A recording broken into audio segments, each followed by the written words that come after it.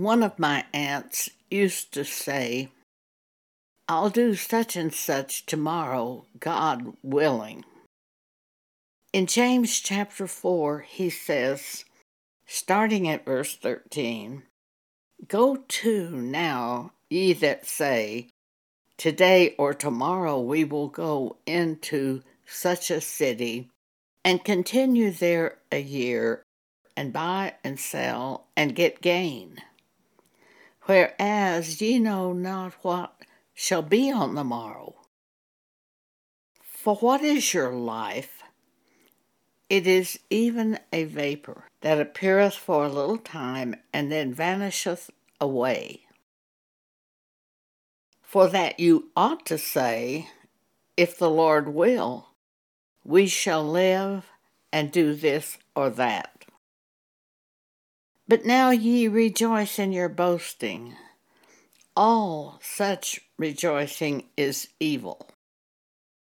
Therefore to him that knoweth to do good, and doeth it not, to him it is sin. If the Lord will, we shall do this or that." My aunt certainly knew this concept from the book of James. In John chapter 18, verse 36, Jesus said, "My kingdom is not of this world. If my kingdom were of this world, then would my servants fight that I should not be delivered to the Jews. But now is my kingdom not from hence." This world will be destroyed by God. We read that in 2 Peter chapter 3, verses 10 through 14.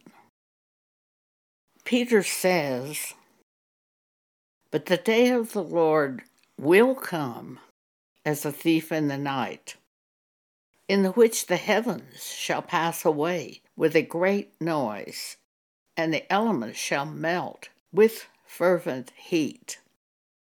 The earth also and the works that are therein shall be burned up.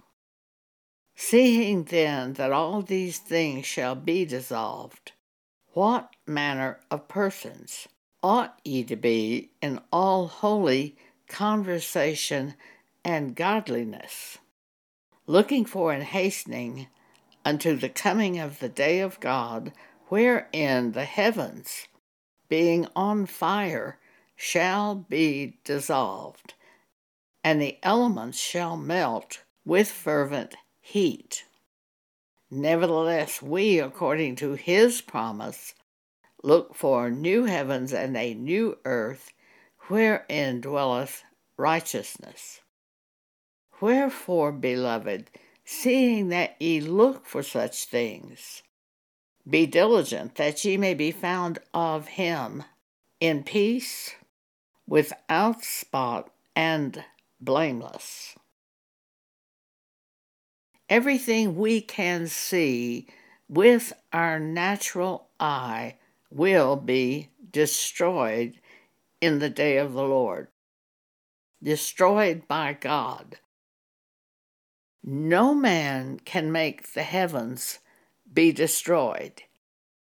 No man can make the heavens be on fire and pass away. No scientist can explain the reason this happened. This is of God, and that we know and are assured of. God said to me once when I was reading this section of Scripture in 2 Peter, "There is nothing you can do to make this world righteous. It will always be unrighteous." And in this section of Scripture, he says that we look for a new heaven and a new earth wherein dwelleth righteousness, only righteousness.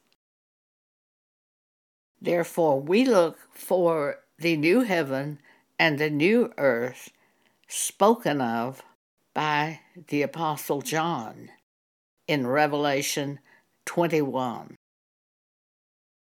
God gave John a vision of the new heaven and new earth, and that is basically what is inside each person who belongs to God. For we know this is only temporary. It's called temporal in the Bible, and that means set by limits. There is a limit to the time we live on this earth. If Jesus comes back before we die, then those who are serving him faithfully will be removed from this earth before the judgment. I'm persuaded of that now. Some will be left because they're not ready to be removed. One will be taken and one left. That's in Matthew 24. The new heaven and the new earth we read about in Revelation 21. Start at verse 1. John says, "And I saw a new heaven and a new earth. For the first heaven and the first earth were passed away, and there was no more sea.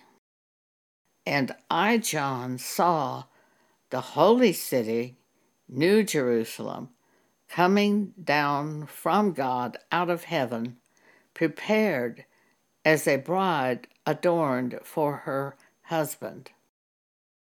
And I heard a great voice out of heaven saying, Behold, the tabernacle of God is with men, and he will dwell with them, and they shall be his people, and God himself shall be with them and be their God. And God shall wipe away all tears from their eyes, and there shall be no more death, neither sorrow nor crying, neither shall there be any more pain, for the former things are passed away. And he that sat upon the throne said, Behold, I make all things new." We will have a spiritual body when we are taken into heaven. The Apostle Paul tells us about that spiritual body in 1 Corinthians 15. Start at verse 47. The first man is of the earth, earthy. The second man is the Lord from heaven. As is the earthy, such are they also that are earthy. And as is the heavenly, such are they also that are heavenly. And as we have borne the image of the earthy of our parents, we shall also bear the image of the heavenly. God is a spirit. Now this I say, brethren, that flesh and blood cannot inherit the kingdom of God, neither doth corruption inherit incorruption. Behold, I show you a mystery. We shall not all sleep. We shall not all die, but we shall all be changed. There will be some who are living on this earth at the time of the return of Jesus. So we won't all be dead. We won't all sleep. But when Jesus returns, he will awaken those who have died, and he will raise the elect of God from this earth, the servants of God, the ones who are obeying him. But there will be some of the elect of God on this earth during the Great Tribulation. And the reason they will be on this earth is they're not yet born again. Some will be born again. Some will serve God during the Great Tribulation. There's one passage of Scripture where they are in white robes in heaven, and they said, "What are these?" And one of the others said, "Don't you know who they are? They are the ones who went through Great Tribulation." There will be some go through the Great Tribulation. And Jesus said, if the days were not shortened, there would no flesh be saved. But for the elect's sake, the days will be shortened. That's in Matthew 24. There were some who thought Jesus would establish the kingdom on this earth when he first came to the earth before he was crucified. What Jesus said is, "Occupy till I return." That's in Luke 19.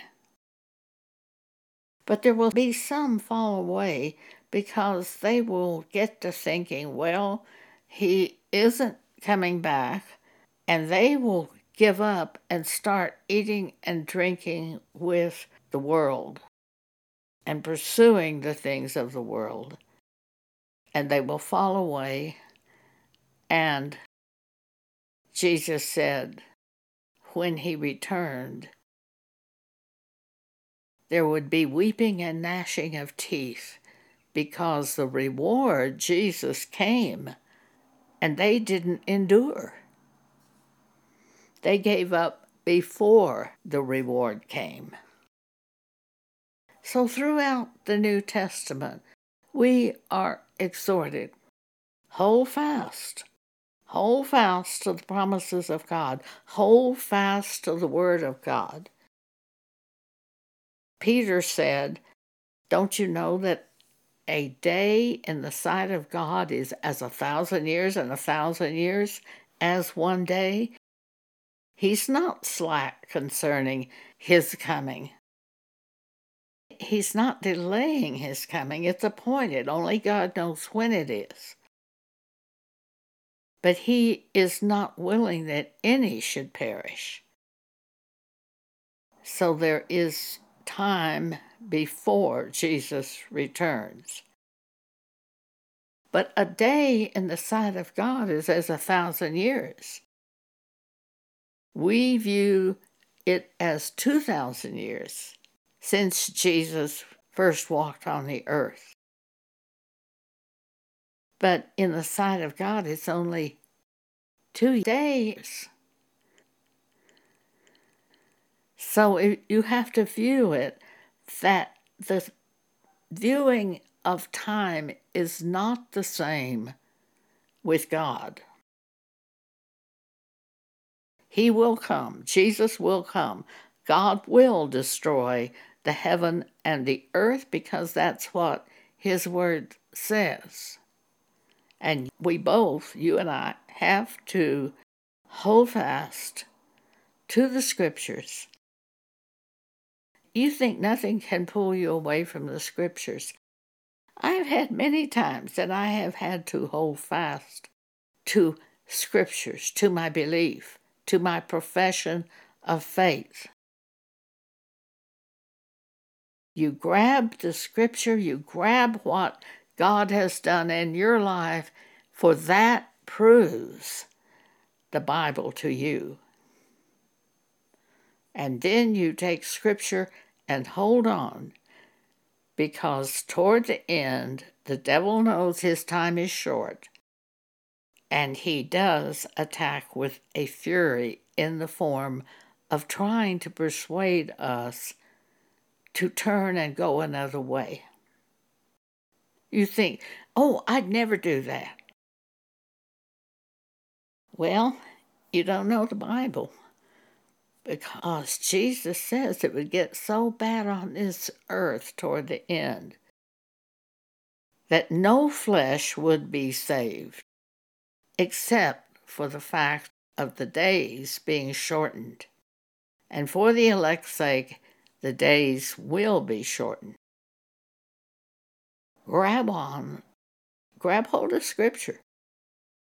Just say, no matter what the devil brings to me, saying that it will not happen, the day of the Lord will come, and the faithful will be taken into heaven. So you just have to do it that way.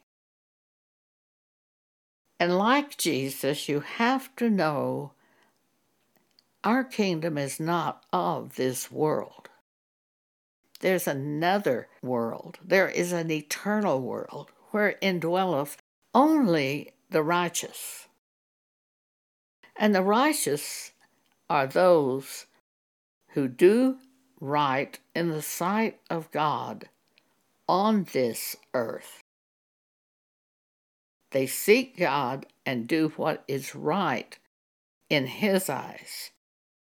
Those are the righteous. Those who hold on to the New Testament Bible and the promises in the Old Testament. The Old Testament, all those things happened as an admonition for us, to teach us and to help us to understand God. 1 Corinthians chapter 10, verse 11. The Apostle Paul says, "Now all these things happened unto them for examples,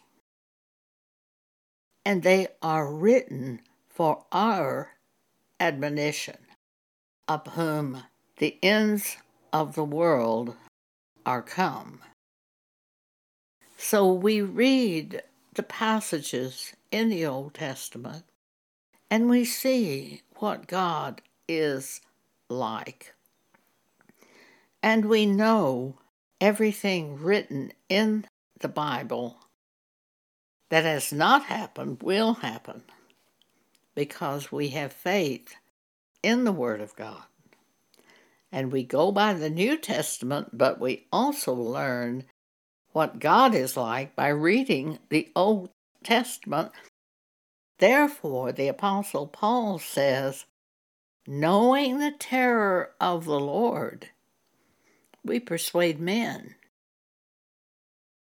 At the judgment seat of Christ, we will all be judged by that which we have done on this earth and that which we have said on this earth. By thy words thou shalt be justified, and by thy words thou shalt be condemned. So Paul says, knowing therefore the terror of the Lord, we persuade men. 2 Corinthians chapter 5, verse 9. Paul says we labor that we may be accepted by God. For we must all appear before the judgment seat of Christ, that everyone may receive the things done in his body according to that he hath done, whether it be good or bad. Knowing, therefore, the terror of the Lord, we persuade men. And one of the things that shows us the terror of the Lord, the real God, is the Old Testament.